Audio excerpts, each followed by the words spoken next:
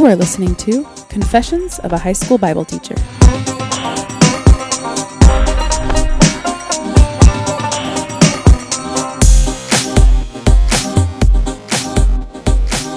Hey everybody, this is Christopher Seals, and sitting right next to me staring at a FaceTime screen is... Wayne David Randolph. And Wayne David Randolph, we have a special guest on our podcast today. We do. This special guest is Scott Schimmel. Is Schimmel, am I saying that correctly? That's right. All right. The German way to do it. Yeah. Well, Chris is mostly German, so that helps. You could tell by my skin. Totally. So Scott Schimmel is the, I guess, the leader, the main face, the person who runs things at the U School. And actually, instead of me trying to butcher what the U School does, I've watched your video and looked over your website. Why don't you give us a little, the little elevator speech version of what's the U School all about? Yeah, we are primarily trying to help students process big things: identity, purpose, belonging. And we believe you can actually get to clarity about those three things at a young age. And the work that we do with adults in military transition and athletes, we actually help them recall and recover things that they were questioning, wondering about in their teenage years. So our favorite is to work with high schools and partner with high schools and bring curriculum that's social and emotional, facilitated conversations in nature. But really, the point of it is to get students clear about who they are and what matters to them. That's great. So, Awesome. So you're not necessarily just confined to high school, but basically people who are figuring out and working through some of those big questions, right? Yeah, as one of my friends transitioned out of the Navy, who's 52, said, dude, I'm still a kid. If you mean by an adult someone who has figured life out and has answered these big questions. So yeah, we prefer to work with anyone who's in transition. But the strategy, the real long-term vision would be that students graduating high school have some clarity, a lot of clarity actually, about those big things. Yeah, that's beautiful. And that's awesome. That actually is perfect because the context in which, I mean, I even got your name and saw your face in a room was at the Statio retreat, which is, it's a retreat put on by, I guess this is a free plug for them, Idlewild Pines Christian Camp, that they are solely focused and dedicated. Like, the purpose of this camp is to help high schoolers in transition, like, go from being, I guess, high school seniors to whatever comes after. And it's a whole retreat that is just focused on that. And Scott was one of the speakers. And even in debriefing with the students afterwards, they over the last 3 years, they've consistently pointed to the things that you have said and said, what he said really connected. And so I thought, wow, there's something there. There's something they're doing. Yeah. So good job. Good to hear. I didn't get much feedback. Yeah. Who knows? All right. So I think that one of the main reasons I wanted to talk to you is because we had a little leaders powwow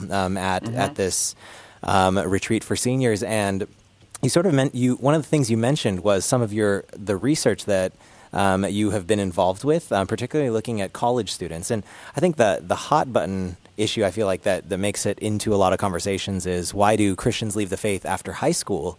But a new idea to me was how you had brought up why do there's also a movement of people leaving the faith after college, and sort of even looking at what's that all about. And so could you give us just like I guess one of the things we want to look at is what's your take on the landscape?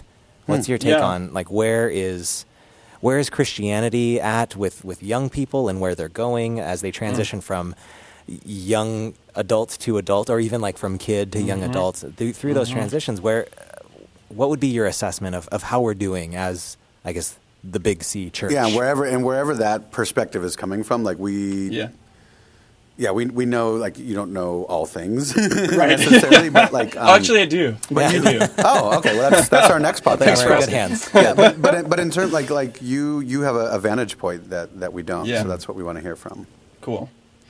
So the origin of starting this thing called the U School 6 years ago was following up 10 years of college ministry with this organization called InterVarsity, InterVarsity Christian Fellowship. It's across the country.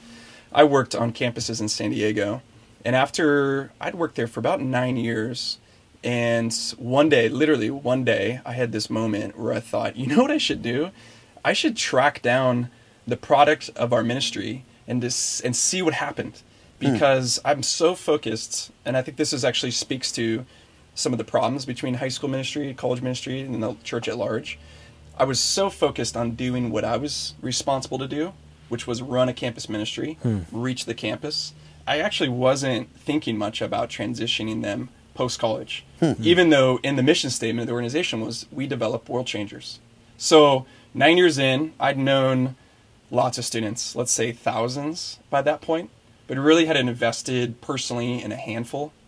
And I knew the handful that I'd invested in weren't doing that well in life post-college, from 25 years old, 28, 29, 30. So part of my focus was, am I the only one screwing up, or is it all of us? And I don't know if screwing up is the right thing, but are we really aware of what's happening in that transition? Maybe missing the point. Yeah, missing the mark, is there something that we can learn? So I ended up sitting down with, or tracking down 400 alumni from different campuses. It was a good research project, but I didn't really apply any research methodology besides, hey, how you doing? How's your faith since college, and what kind of spiritual impact are you making? And what I heard. Well, and by the way, that is technically official research. Well, yeah, you're doing qualitative research. True. I didn't track things down, or there was no survey. Right. But out of those conversations, what I heard was really, I mean, it's pretty dismal and bleak. What I heard was almost all of them say, my faith hasn't been the same since college. And stopping right there, I would have, if we had talked before that, I would have banked money that those students, or used to be students, those alumni, were no longer involved in a church ministry. Okay. Because a part of my arrogance was, we gave them such a unique and powerful experience in our environment. Where else could they find that? So they probably had a hard time finding a local church. But actually, almost all of them said, no, I'm in church. I go to church. Many of them said, yeah, actually, I'm in a small group. I'm in a Bible study. I'm in a whatever. But they almost all, except for 3, said, I'm not really that close to God anymore. At least the way I used to be. And then the more I'd started to pry a little bit, and many of them saw me as a former mentor, so they're opening up. We already had trust built. And I would ask them other questions, like, so, okay, what does that mean? And I heard them say things, not just about faith, but also about, I actually also hate my job. I really can't stand what I do for a living, and I don't really have much of a clue for what to do next. And since you're asking, I'm also pretty lonely. I don't have a lot of friends. And so what I think I realized, and we realized in that season, was that we could do a lot more on the college standpoint, college ministry, to transition them, because it's like, duh, they are going to leave this place. Right. And so what are we doing, especially the last year or two, to truly help them prepare that? So I don't think the fact that I keep saying that research project, like 7 or 8 years later, to colleagues of mine in college ministry, and they're shocked, it doesn't leave me with a lot of encouragement that we're figuring it out. Yeah. And now I have 3 kids, and my oldest is going to be in middle school next year, so he's entering into student ministry in the next few months. Maybe you're catching me in a kind of a cynical season of my life too, but I'm not like totally stoked or hopeful about us as leaders really figuring out all these transitions for students and young people. I think something else has to emerge. Yeah, I would totally agree, because I would affirm some of the cynicism as well, or at least maybe the realism, right? Like it's maybe it's not all as hunky dory as we thought, huh? Right, and if we wanted to maybe dress up the cynicism, maybe it's prophetic, right? The voice of the prophets was to say, hey, something's wrong here, guys. And so, I hope so. So maybe it's not cynical. I hope so. Maybe it's prophetic. That's the redeemed part of it. Sure. And I even think at the high school level, we do curricular planning meetings, and we do all of these sorts of things. Even in the Bible department, we have to have curriculum maps and maps of instruction. Maps of instruction. We're currently in an accreditation year, and so we have to have proof that we're assessing them on X, Y, and Z. And I think that on our radar is the idea that we would like these students to still love Jesus after they leave from this place. And so even in the talk that at Idlewild Pines, you mentioned the research of Kara Powell and Chap Clark. And sticky faith. Yeah, sticky faith stuff. We try really to keep that stuff in mind, but there still is a here and now focus to a lot of the stuff. Like, okay, what are they going to learn? How do we assess their learning? And sure, I just had my students memorize a chunk of the Athanasian Creed so that they know what the Trinity is. But high school, right? Isn't that cool? But that's awesome. But 4 years in from Greek, now, right? Yeah. No, not in Greek. But 4 years from now, I mean, are they going to have a relationship with the Trinity? Right? Are they going to care about the triune God, or are they just going to be able to say Trinity and unity, neither dividing their essence or blending their person, right? Like, how does this stick in actually I guess, and have the rubber meet the road. So in this, in like your research and your qualitative research, what are some of those themes that have emerged as far as like things that were effective? Or is there anything that we're doing effective? Do we need to like scrap the whole thing and start something new, or what? I think there are a ton of bright spots from my perspective. I get to work with a ton of different ministries, parachurch ministries, and I think a lot of the very basics of youth ministry are just beautiful. Being with students, building trust, opening up as adults, and most of us are young adults, 20s and early 30s, opening up our lives, sharing our lives with students, asking them questions, creating space for them to process their lives and their relationships, their hopes, their dreams. All that stuff I think is beautiful. And especially the ministries where I get to see, in my university world, we call it inductive scripture study, where scripture is being used in a way that's not monologue, it's not lecture, right. It's not how many people were in the boat with Jesus. Oh, 4, okay, but it's exactly. It's an approach where students are invited to participate in the story of scriptures and truly wrestle with them, practice them in their lives, learning to listen to the Holy Spirit, learning to recognize the Trinity of God's for me, the Son is with me, the Spirit's in me, and start to practice those things. And so I think there's a lot of those very basic building blocks that are beautiful, and I see those more in the older folks. I've gotten to know a few campus ministry guys that have been on campuses for years, some of them decades, and that just seems to be the way they roll, is those kinds of things. And I like to sit at their feet and just watch them do ministry. Yeah, it's really That's beautiful. interesting, Scott. One of my mentors, when I first got into, I'd kind of been in youth ministry and for a while, but when I got into the classroom, one of my mentors used to always remind me that this thing is more often caught, not taught. Yeah. And it's something we've heard, right? And we've mentioned on some podcasts before. And as classroom Bible teachers, we find ourselves in a really funky kind of area there, and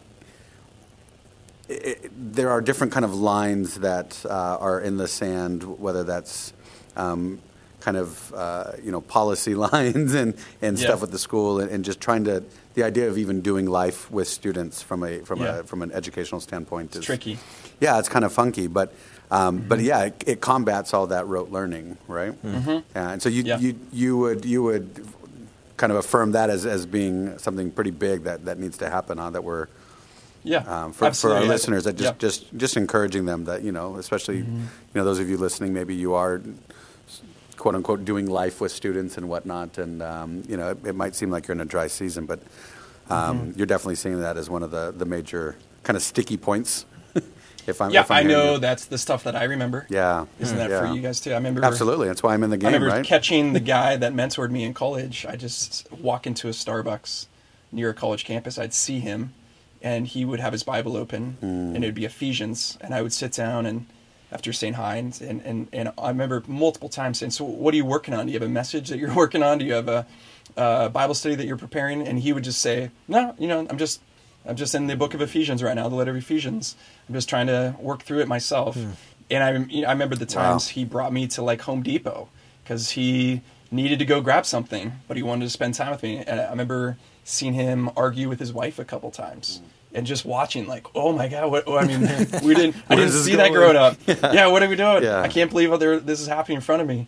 That's the stuff that shaped me really more than, I can't remember one talk he gave. I can't remember one point he had. That's great. But I remember who he was and who he saw me to become. And that's the stuff that shaped my life more than anything. So I think I know that. And then it's just, I don't know why it's so tricky or tempting to not translate that to other student ministry people.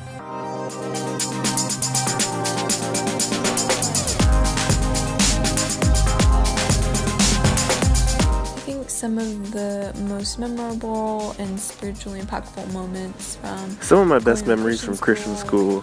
Some of the most memorable moments from high school. Going to a Christian high school has impacted me in a more positive way than I thought it would. My name is Kyle, and if I had to look back to the days of high school and think what was it specifically that encouraged me and influenced me to have a walk with Christ, I think like the first thing that immediately shot up to my head without a doubt was one-on-one discipleship with my fellow teachers. Specifically, Christopher Salazar was the biggest impact to me in high school as far as my relationship with God. I feel like coming into UCA, I was not even a Christian. Like I knew who God was, and I went to Christian school before high school, but I kind of lost track due to going to a public school my freshman year. But anyway, coming to my sophomore year of high school, when I actually met Salazar, this guy just kind of approached me, and he had discipled my brother, but he still approached me and was like, hey, like how would you be interested in doing like a discipleship with me? And this was something that like I didn't even know what discipleship was, you know. So I was like, all right, well, this guy just wants to talk to me. Like, all right, cool. And like that was definitely one of the best decisions I've ever made, because I was able to create a relationship with him that I still have to this day, and it was absolutely great. The teachers invested in me in more ways than I can count. For example, I had the opportunity to go to Mexicali on a short-term mission trip with Katie and Chris Seals and a couple other students.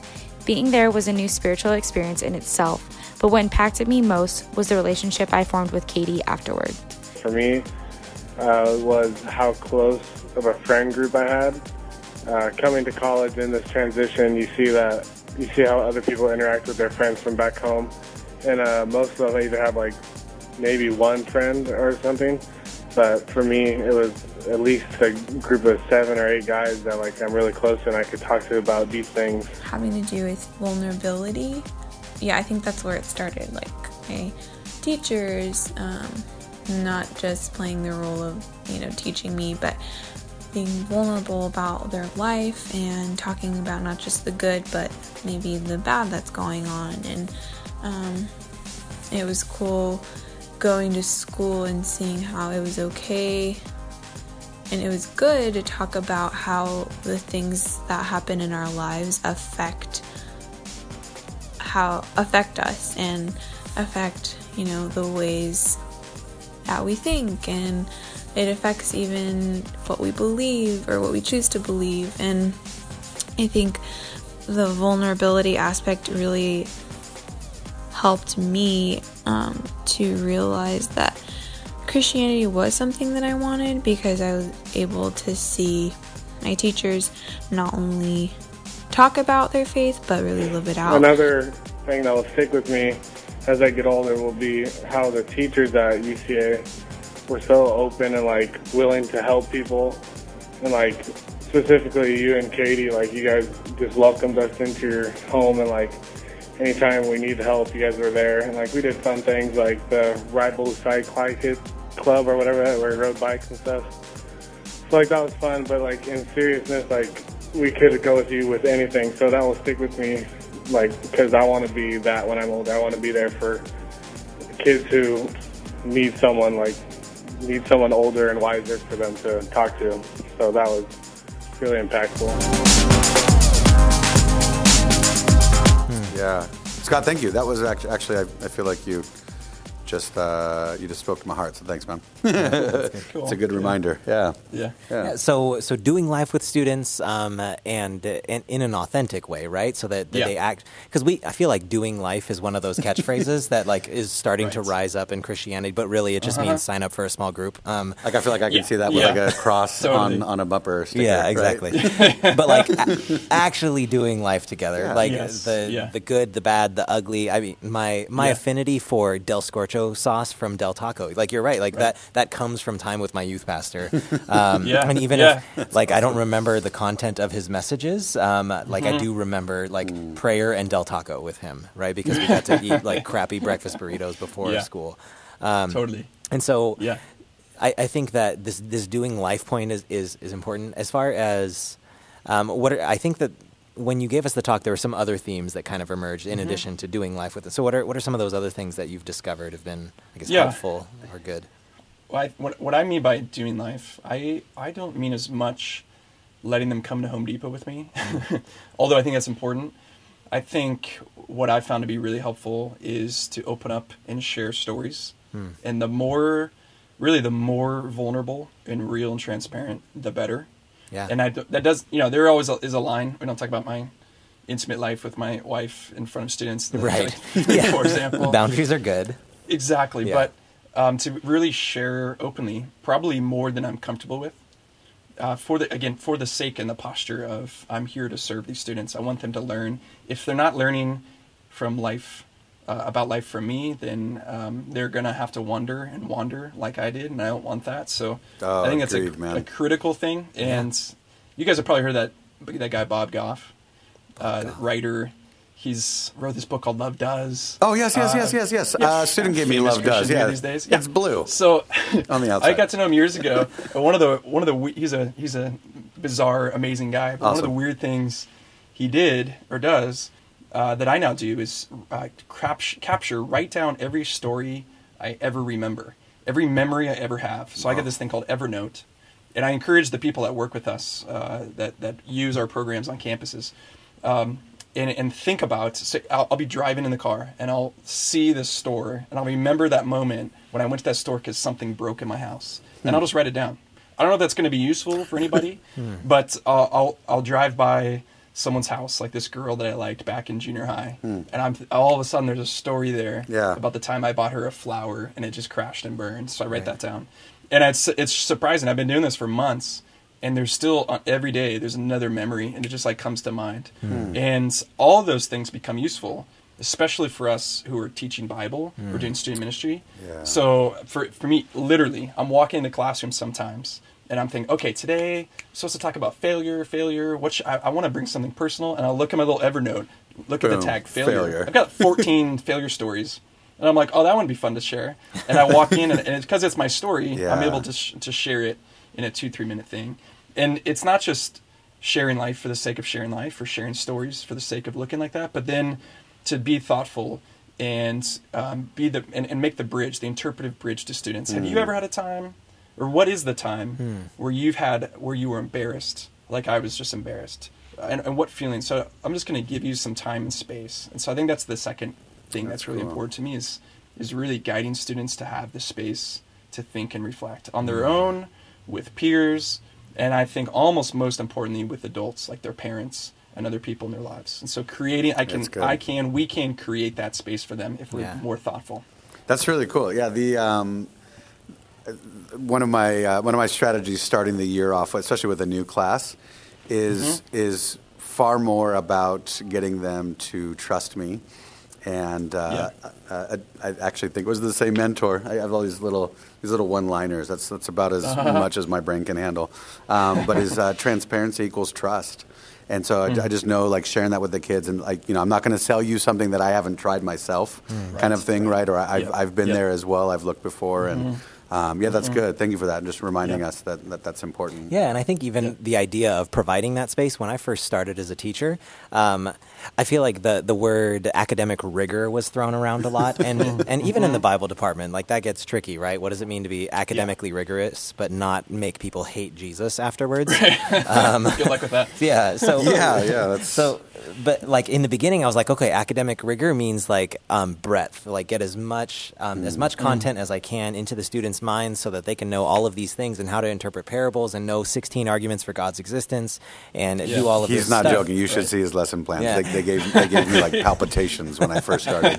But there's, I guess, over the past few years, realizing that them having the space to chew on these concepts and not just chew on the concepts so they can understand them, I guess, ideologically or cognitively, but for them to take the time to actually consider, okay, what does this mean for me? And I think I think I was naive enough to think that all students are going to be self-motivated to create that kind of space.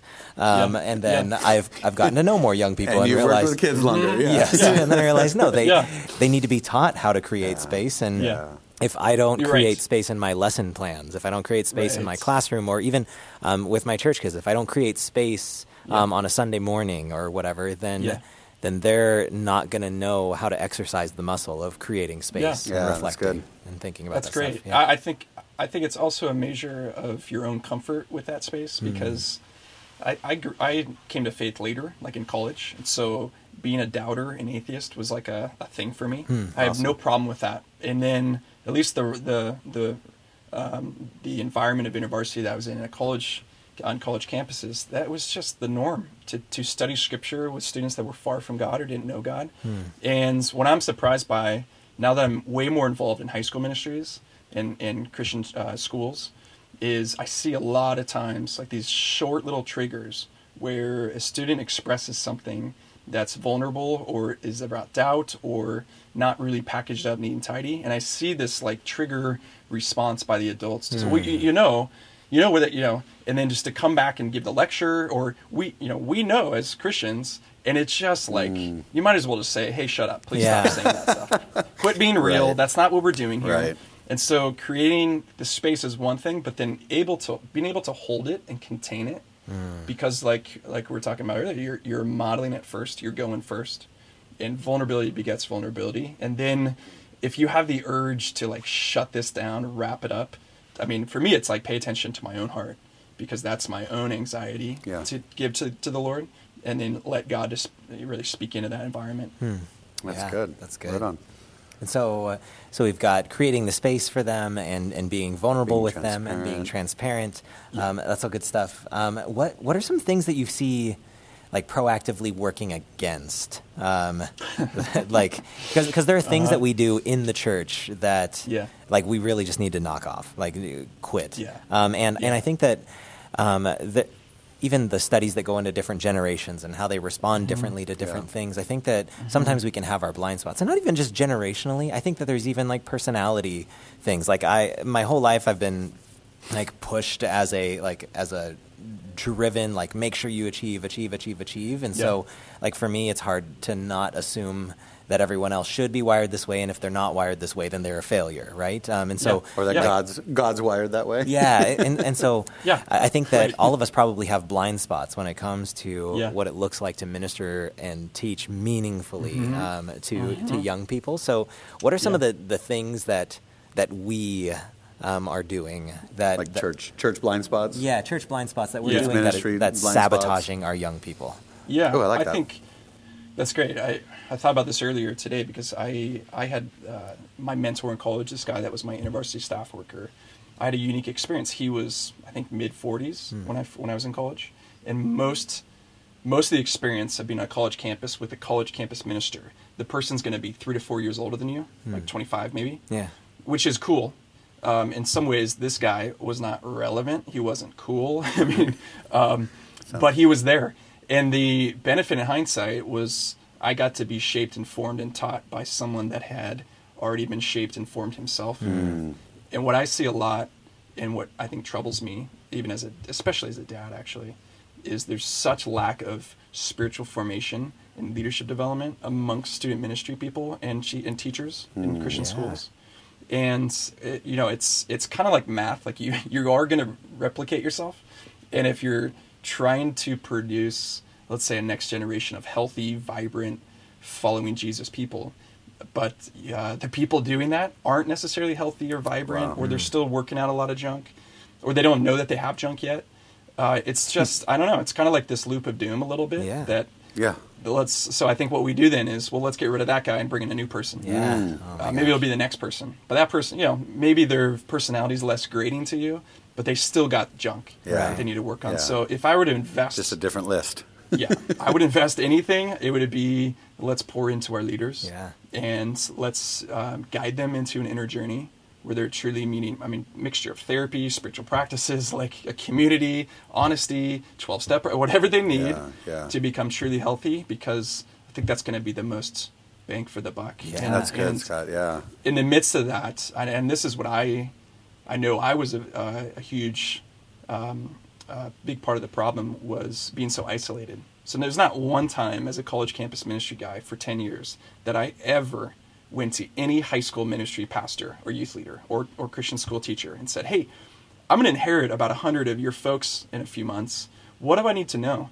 What is the trend? What is God saying? What is God doing? There's not one time. Why? Because I knew what I was doing. I knew what I was up to. Wow. And so those transitions from high school to college to young adult, if there is a young adult ministry in a church, and then the church at large, there's zero conversation happening as far as I can tell, except for maybe you might hear a talk at a conference once a year. So that's like, I think the opposite of common sense is nonsense. So it just seems like a lot of nonsense. Yeah. So we're just missing all this learning. And then finally, for me, it was my incredible focus on replicating my own ministry. Like the point of why I'm here, the point of why I'm fundraising is to have a big, sizable ministry. And then I need to then find the leaders, make the plans. And I spent a lot of time building my own plans and refining my own plans. And then adding prayer on top of that and scripture study and formation on top of that. So I think those are all really kind of basic things, aren't they? It isn't but like, they're huge. go to MIT, Yeah, they're massive. but they're Yeah, that's massive. Hey, just out of curiosity, because you kind of spoke in the past tense there that this was your focus. Not that I'm trying to play therapist with you, but is there something that you can pinpoint? Is there a time in your ministry that you can pinpoint where you're like, okay, yeah, I've been working on kind of Scott's ministry, all right? I've been doing Scott's thing, and whoa, I'm missing the point. Is there? How did you come to that awareness? I think it was for me. I think it was listening to those 400 people, and part of that story, listening to those 400 people, I felt such a burden for that because those were our people. Those are the people we raised money for, spent time on, invested in, and they were telling me, I'm not doing well. And they were so old, the ones, I mean, they went up to 28, 29, 30, 32. The older they got, the more I heard them say, I guess this is just the way it is. Oh. And it was so far beyond, well, college transition's kind of hard. I'm sure they'll just, it'll take them a couple moves or they'll find their way. They weren't finding their way. And so I wish I went to my boss and said, hey, I have my resignation letter. I need to go help those people. And then he said, dude, go do that. That's beautiful. That's great. You should go do that. And then literally on the way out to the car, after like shaking hands, blessing me in prayer, he goes, but okay, what would you do if you stayed? What would you do if you could stay? And I said, I don't know. But then he said, no, but really? I said, well, I guess I would just help seniors graduate better. And then he goes, cool. What would you need to change about your job? And I'd say, well, I'd quit my job and I wouldn't have any budget meetings or planning meetings, wouldn't be responsible for anything, just let me go and figure that out. And he said, okay, I'll give you a year to do that. Wow. And in that year, the more and more I listened, so I went and found all these former student ministry leaders who didn't have the time and space in their schedule to reach freshmen anymore. But they were still, followers of God. They still had friendships with them. And just listen to them over and over again. And they said, yeah, you guys, you ministry people, you only want us to serve your thing. But and they would tell me, like, I am leaving college. I have to find a new church. I have to find out where I'm going to live. I have to find out who I'm going to be. You're not having those conversations with me. So you're no longer I love you guys. You're no longer relevant. I love to be a part of what you're doing. You're no longer relevant to me. Yeah. And so I became this, I don't know, just me personally, within the college ministry circle, I feel like I became relevant to those folks, the disenfranchised, I guess I'm not important anymore. And I said, no, you are important. You're the whole point. Yeah. Like really, college ministry and high school ministry, the point is to pour into you so that you are ready for the next transition, the next season. Yeah. And so I think for me, it's just been I think I just started listening in a different way. Listen less about my own ego and my ambitions and more to, I think that's actually the point of why we're doing this. That's great. Thanks for sharing that. That's really cool.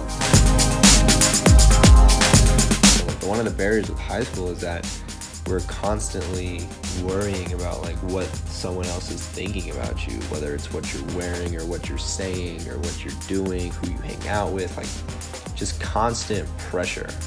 And like now I realize like what the heck, like for what? But when I was able to enter that discipleship room or just like go to his classroom and just talk to him, like there were no barriers. It was just like, yo, like this is what I'm struggling with. Like this is what happened. This is what's going on in my life. And he just was comforting and understanding and open-hearted. And he approached me in like a gentle but stern way that like definitely shaped me up. And Christopher Salazar wasn't the only one at UCA that did that, and I felt that I was loved by all my teachers, but like Katie Seals, Mark Williams, these are all like these titans who kind of, I don't know, put their arms around me in a sense, who like I always felt loved by them. And because I felt so secure with how they felt about me, I was able to kind of take what they said more seriously, and I think that when they did explain, who God was and who His love was or is, and it was a lot easier for me to follow and stay on track. So definitely discipleship was the biggest impact for me. Katie mentored and discipled me for 3 years in high school and still continues to do life with me today. She showed me that a true Christian is real with one another. In the most real and loving way, she called me out on what I was doing wrong spiritually, but then offered to help me grow. She still does this to this day, and that is something I will always take with me and be the most thankful for. Some of my best memories from Christian school were the different service learning trips that I went on to places like Guatemala and the Dominican Republic. But I'd have to say that the most spiritually impactful experiences from my Christian high school experience was the people that poured into me throughout my time there. My coaches and my teachers, they tried to develop me, tried to develop my character, and build me to be a better man. What has continued into my college experience has been those relationships that I still am in contact with, even though my educational relationship with them has ended. So just the intentional development of character through high school, I'd say, is the most spiritually impactful thing that I gained from And another high thing school. that really impacted me spiritually was the time that they would invest in me, whether it was in my high school or even in my club. In college, there were people who were intentional and really invested time in asking me the challenging questions and questions that they knew would take me long to answer, and they knew would make me reflect, and they were there to listen because they wanted me to figure out for myself the things that were affecting me, or even asking me to reflect on where God was in the circumstances of my life, whether they were good or bad. So yeah, I would say the moments that were most spiritually impactful for me were when the people around me were vulnerable and intentional and truly cared about investing time in me and my faith and my life. Like my coach, like Mark Williams, was definitely somebody who was a great football coach as far as the sport, but it went a lot deeper than just running routes and working out. Like, it was just, if I had an issue, if I wasn't clicking right in practice, or if like something was wrong, like he knew it right away, and he would pull me aside and just kind of try and dig, and he would pray for me. Like, I remember there was one game where I was just like, things might have been going on at home and I just wasn't there at the game, and he knew that, and he pulled me aside and prayed for me. And it happened in like less than 3 minutes, but like those 3 minutes were so impactful to me. It's difficult to try to hear what God is trying to tell you when you're like 17, 18 years old. Like, I feel like I didn't really give him the time that was necessary all the time, but those crucial leaders that I was surrounded by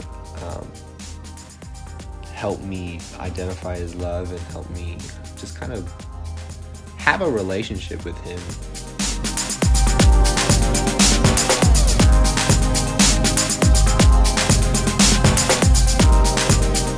When you were talking about the necessity of spiritual formation on the behalf of leaders, I was thinking about when I interviewed for this job at this Christian school, one of the tips my wife gave me, she was like, all right, here are all the weird teachery vocab words you need to say to sound like a legit teacher. And one of the teacher vocab words was make sure that when they ask about curriculum, you talk about the fact that the teacher is the living curriculum, and that you can have books and stuff, but the teacher is the living curriculum. And I guess that like gets you points in the teacher world, but like after what you said, I feel like I can see that differently, because it's not just like, so therefore I can edit books and like take pieces of things from different materials, but literally we are the curriculum, right? If it's a math game and we're replicating ourselves, if we're crappy human beings that don't love Jesus, then do we really want to replicate that? And I think that sometimes such a good question. Our selection process for finding people in ministry, or even in the Christian school world, I remember a lot of times it was the football coach who needed one more prep. That got the job as the Bible teacher. And I'm thinking, well, do we want to replicate that guy or that girl? Don't get me wrong, he was cool. I liked him. But I'm shout out to cool football coach. Yeah, but like our criteria should be something different than, well, they're younger and can connect with kids. But the criteria should probably be like they actually have a profound connection with God. They have Jesus in them. Yeah. Wow. Exactly. Can we just pause then? Okay, here we go. So for people listening. Yeah. This is a big one, but look in the mirror. Do a serious assessment. Do whatever you like. Get quiet to listen to your heart and get right before the Creator of the universe, and ask yourself if you should be replicated. Yeah. Wow. Yeah. Do so in humility and and all that kind of stuff. Right. But man, that's a retweet right there. Right. Well, what that leads to also is parents, and back to what you mentioned, the Chap Clark, the Fuller Youth Institute folks. They're, at least the stats I've heard them talk about is if we actually want to help students grow into mature adults, number one, but also mature adult disciples, number two, then the ratio that they've come up with, I don't know how, but it's 5 to 1. 5 to 1. They need 5 adults. So, and it's not just 5; it's 5 healthy adults, and then they have to like actually interact. It's not just a kid who knows 5 adults. It's like a mutual conversation. It's a relationship. Right. It's not just the adult driving them to the mall. Yes. Yeah. Okay. Exactly. All right. So then it becomes a bigger problem to solve, a different problem to solve. How do we, whether we're school leaders or ministry guys, how do we actually have relationships with those parents? And back again to being a 24, 25-year-old who's now I don't know. I've never had that person. Likely themselves has never had a relationship with an adult. If we're honest, the way it's been so far. Yeah. So there's other things to do in terms of scaffolding your own ministry and your own impact, which I like what things like Orange Curriculum does, sending things home to parents. Yeah. Hey, talk about this. Those simple things I think could make a big difference. Awesome. Okay, I have a, kind of in the same vein, but one of the things that I've been teaching, I think I'm going on year 10 now in high school Bible. This is my second school that I've taught it at, but something that I've noticed, especially when we're not affiliated with the church, something I've noticed is that students will come into my classroom and all the, without trying to sound too arrogant, but all the bad theology, or just the bad things of our Christian culture, maybe that they've collected, or a bad interpretation of a story, or there are just things that they bring with them, like we mentioned baggage with leaders. Our students come into the classrooms with baggage, and we often find ourselves having to clean out some stuff before we can rebuild, so to speak, or get down to a foundation. And it's interesting because you've brought it up a couple times, like, man, I haven't gone and talked to these other teachers, or I haven't gone and talked to these other ministry groups. Something I haven't done, Scott, is I haven't gone to the junior high Bible teachers a whole lot and asked, or even at the elementary level, which, by the way, my wife is an elementary school teacher at another school, and she'll ask me about like certain things in their Bible curriculum, and I'm asking her, like, please don't teach this, or please gloss over this, because when they get to my class, they have some weird thoughts. Okay, that's a huge, long intro to that. Yeah, so there's a huge, long intro there, but I want to flip it on us and give you the opportunity to talk to not just Chris and I, but to our listeners as well, who are mostly working with high school students, we think. Are there things that you would really, really like students to know? And specifically, we're kind of looking at the private school or the youth ministry kid, are there things you really want them to know when they're coming into college?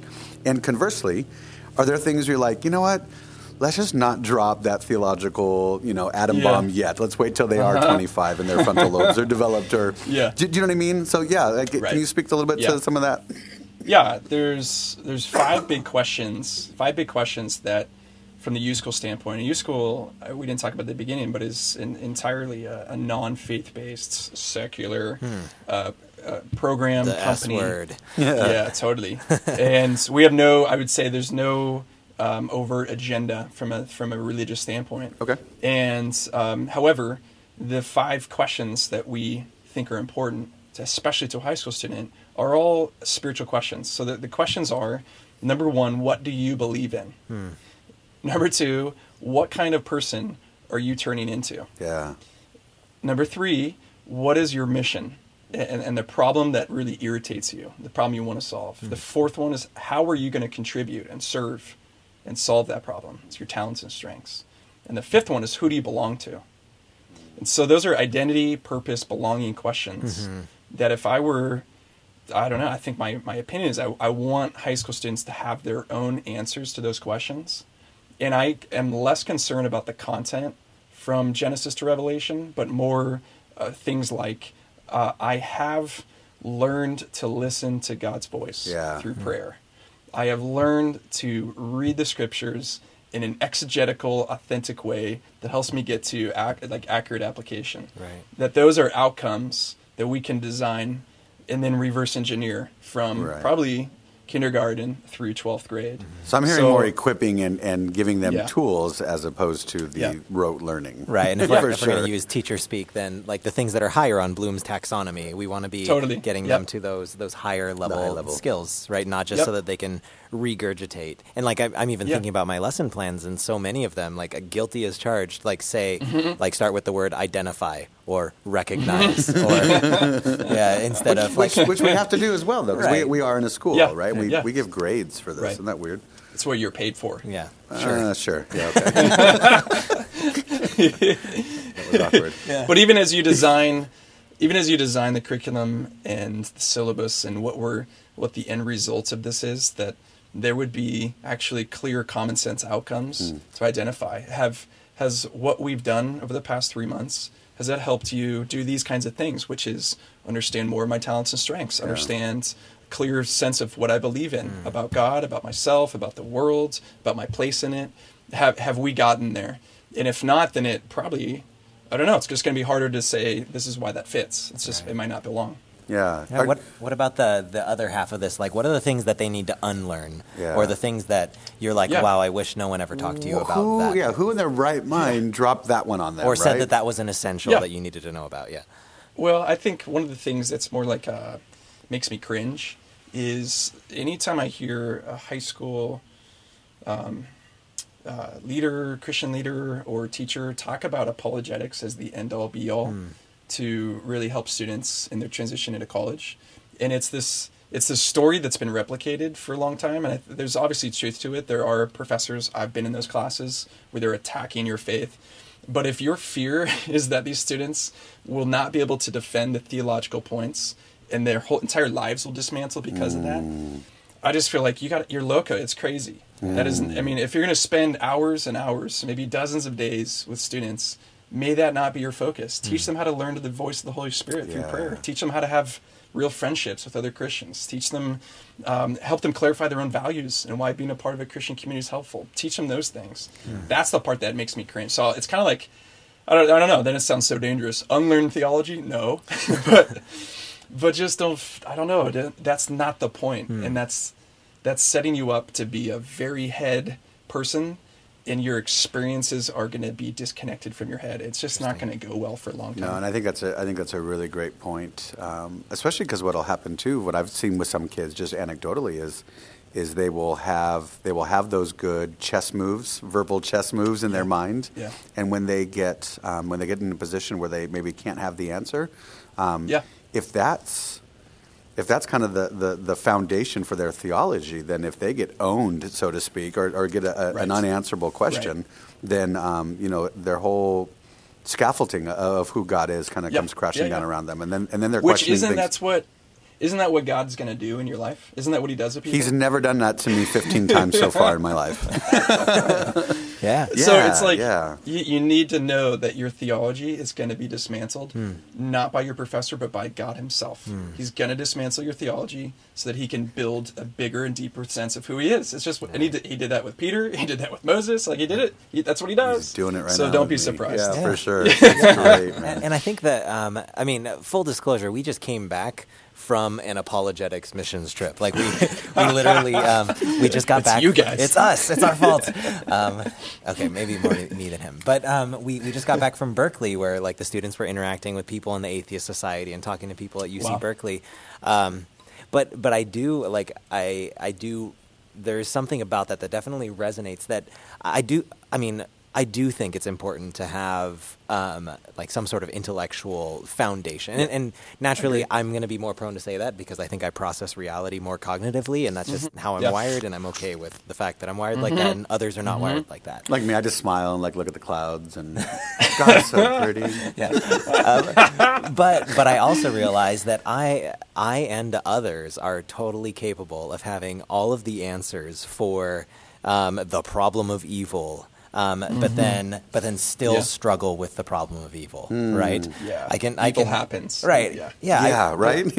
I was even just talking in a discipleship conversation with some students because we meet with students and do discipleship. We talk about life, like basically some of that transparency stuff. But even telling them, like, sometimes, man, for me, like I totally get all the theological points about the afterlife, but there's just some times where it just seems crazy to me. No matter how much apologetics and how much I can affirm truth in Scripture and quote things, like it's not going to rescue me from the moments when I'm like, really, do we live after we die? Or like, really, this thing just started out of nothing. Like there is. No matter how much apologetics we have, there's still going to be those existential crises where the cognitive framework is insufficient for our experience. Yeah. Yep. Yeah, so that's a long-winded amen. Yeah. Can you, and I think even just to add there too, as someone who's kind of coming around to some of that stuff, is just recognizing that, and I think you said this, Scott, but it's not the only thing.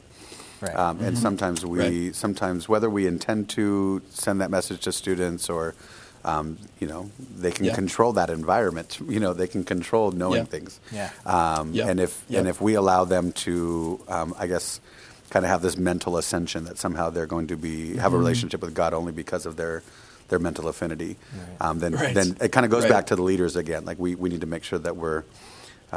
Jesus said it's better that I leave you, right? So you can have my spirit. My spirit's going to guide you and do these things. And if I have all the head knowledge in the world, but I'm not guided by the Spirit, then I don't know. I'm sure there's some verses about that somewhere. Huh? Right, something like that. Yeah, it sounds like a verse. I think just to add one more point onto that, I think that maybe the reason that we have this tendency is because oftentimes, at least the version of the gospel that I was presented with growing up, the gospel is make sure that you assent to belief X, Y, and Z. Totally. That you say, I affirm cognitively that Jesus rose from the dead, that his blood is the atoning sacrifice for my dirty sin, and that I check. Yeah, that I need to pray and affirm these things cognitively. And so I think, like, naturally, I think that the apologetics, the people who I guess deify apologetics and say that this is the end all be all, maybe it comes down to their soteriology, their understanding of I'm saved if I believe the right things, and by belief I mean cognitively affirm X, Y, and Z. And so it makes sense that if it's not really about walking with Jesus and living an experience of life that resonates with the creator of the universe, then of course, we're going to say that the most important thing is to have our ducks in a row intellectually. Right. Is there anything else that you would maybe some things that you see, and this kind of goes into another question as well, but just maybe some of the nuances or quirkiness that you see, or what are some of the things that you see of, like, when you have your kids coming into the like InterVarsity and whatnot, that are coming out of Christian schools or coming out of youth groups, because they are, and I'm stoked to hear your answer, because you said you kind of came about this in college, so you might have been bumping elbows with some of us weird Christian kids. Totally. Yeah. So that's a big part of my I guess the question there is there anything else that we just need to be kind of considering that they're coming over? And then, what's that? What do you see in these kids when they come over? What's that like? Well, there's a few different types, I think, that come into the college campus. One is the kid that's just done with this whole thing, had to kind of play the game. This is from their perspective. I played the game, I got through it, but this was all hypocrisy anyways, and so I'm going to do my own life now. That's I'm 18 now. I get to do my own thing. Yeah, right? Totally. Yeah, and I think, I don't know what percentage that is coming out of Christian school environment, but I think it's it's significant. And particularly because, at least in the youth school world, the way we walk into a Christian campus is essentially to say, hey, we're not a part of the administration. Like, we're Christians, but there's no right answer in this world. Yeah, we're safe. Yeah. And so they'll open up after several weeks and say, hey, by the way, like, I don't buy any of this stuff. I don't think any of us do. So that's a big chunk. There's also the one that's like, I've been with the program. I believe everything, but my life experience is so shallow. They've been so protected. Right. I haven't done much, so I'm just naive. And I think those are the ones that would bump into like the booth at a club fair on a college campus. Okay. Oh yeah, I'm supposed to look for you guys. My Bible teacher said if I don't come in the first 4 weeks, that I'm going to be a statistic. Right? I'm going to be a heathen. I've said that. Then there's the kid that's like the kid that, and this is the one I always liked. That's just like ready to rock. Yeah. They were the worship leader. They were the ASB president. Yeah. They're looking for the club. They're trying to evaluate which one do I get involved? Is it Crusade? Who wants Young me? Life? Right? Who wants me? Which one of these is going to be blessed with my skills? And I both loved and couldn't stand that kid because oftentimes they'd come in critical about our ministry. I remember there's a kid that came, met him as a freshman first day, and he told me he had run Saddleback's high school ministry. And he was a confident, just like a total fraternity kind of guy. And I was, I was probably 24. And all my ego got triggered. And I'm I'm going to show you, little whippersnapper. Saddleback. And I wish, I don't remember the guy's name. If I could find him now, I would just apologize. Because rather than go with him and be with him and let his arrogance and his own ego kind of be processed out, I just shut him down, and he went off, bounced to another ministry. So there's just a bunch of, it's complex. I don't assume anything anymore. If a kid went to a Christian school, I don't assume anything. I don't assume they have a faith with Jesus. I also don't assume that they're jaded. I used to be that. Oh yeah, you went to Christian school, you're probably done with that thing. It's just, people are so complex, and so I want to hear their story. Good. I want to understand where they're at. And then more than anything, I think the biggest lesson I learned was to be unsolicited versus solicited in my ministry. So what was modeled for me was a guy calling me to hang out, sending me a text message. Hey, do you want to have coffee next week? Hey, do you want to come over to my house? He didn't wait for me. I did that eventually a couple years into that relationship and say, hey, do you have time? I want to talk to you about this thing with my girlfriend. And he's like, yeah, of course. But what he modeled first was to be unsolicited. He didn't wait to be asked. Okay. And I think that's good. I wish that was true. That would make me feel good if I put up the booth, put up the poster, and all the Christian kids came to my ministry. They don't. And so I want to be the one that models pursuing them and stepping into their world, trying to understand their story. Yeah. Oh, that's really good. That's good. I feel like you've given us a lot of wisdom to chew on here. Wayne has one last question. Oh, this is pretty big. You're in SoCal, right? Mm-hmm. Okay. Grew up in Orange County. Ooh, I think we already have the answers. Wow, we're about to have some geographical beef, dude. Dodgers or Angels? Okay, well, I mean, my answer since birth is both, because National League, American League, obviously. Currently, I mean, I'm excited about. I mean, I'm really into baseball, so awesome. I love Mike Trout, Cole Calhoun. I love the outfield of the Angels. Is it Shohei Ohtani? The new guy that they got from Japan. I'm a Dodgers fan, so all right. But I'm not a hater, so I think okay. So cool. yeah, they have Pujols. I'm excited about the Angels. I'm hopeful about the Angels, but the Dodgers. I mean, the Dodgers are where it's at. Right. Literally, and they have like 7 outfielders that are all stars. They're incredible. Kershaw, Kenley Jansen, Yasmani, Cody Bellinger. They just got Chase Utley back. They got Matt Kemp. Yeah. Corey Seager, all these guys. I'm stoked about the Dodgers. I love watching them. If and when we ever do a somehow like theology and baseball podcast, sounds like I don't know why we would. I don't know what's there, but hey, actually, thank you for answering that one. I do have a question for you, really quick, and it's just more of a resource. You mentioned Evernote. Is that an app that's on? It's an app. Cool. Yeah. So maybe we'll put that on our. It's an app for your phone. It could be on your desktop, and for me, it's all linked. And the part that I like, it's free. You could pay for it, but it's free. The part I like for it is I can type in the notes of a story and then add tags. And so I might tell this breakup story from my junior year in high school, but that might also be best moment because it taught me everything, redemptive moment, embarrassing moment. So cool. I can tag one. Okay, so we're going to put Evernote up on there. We've mentioned Sticky Faith a little bit in your studies. I like Hurt too. That's what I was going to ask you if you read Chap Clark's book on Hurt. That one blew my mind. And then lastly, what book would you suggest to a leader who wants to get healthy? You mentioned spiritual formation, spiritual disciplines. Is there one kind of like, hey, welcome to the world of health? It's a great question. The one that I think it's like, to your point, it's the welcome to this world would probably be Emotionally Healthy Spirituality. Awesome. Church. Awesome. But then if you go into guys like Henry Nouwen, Thomas Merton, Richard Rohr, all these other guys. These are all the guys I want to hang out with, and I think most of them are dead or dying. My wife is actually leading a women's study through emotionally healthy spirituality, and she was leading our church kids into the discussions after your talk, and I was like, oh, hey, what did he talk about? And she said, well, it's basically just EHS. And I was like, oh, that's great. Cool. That's cool. That's good great. stuff, man. Well, That's good. And in addition to those resources, like, how do people get into contact with you? Because U School. You are a huge resource for Christian schools, thanks. It sounds like, and church ministries. How do people find Scott Schimmel and hire him to do wonderful things for them? Yeah, that's great. Yeah, thanks for asking. So the uschool.com, the uschool. The uschool.com. We're launching a big digital platform. We have a website, but the big digital platform is to actually allow us to go to a school or school district and take thousands of students through and help them track and process those big questions for their life, create a network of mentors.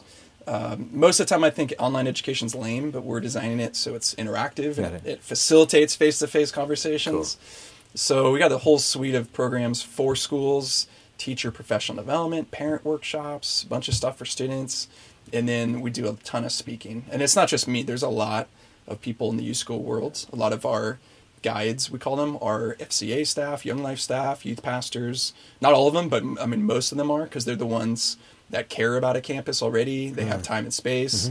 We can actually pay them money, so they're typically a little bit incentivized for that. Right. So a lot of our world is to come and train and license folks like Young Life staff to use our curriculum to local campuses. And so uschool.com is the easiest place to go. And that's YOU? YOU, yeah. Awesome. Yep. Perfect. Yeah. Thank you. Cool. Excellent. Well, thank you so much, Scott, for being willing to talk to us and share thanks, guys. all of that Fun insight. Conversation. It's pretty amazing. So I hope we can chat with you soon again. Yeah, soon likewise. again soon? Soon again soon. Sounds like the name of a band. We're in. See what you did. All right. Shalom to you. Thanks, man. Take care. Peace. You too.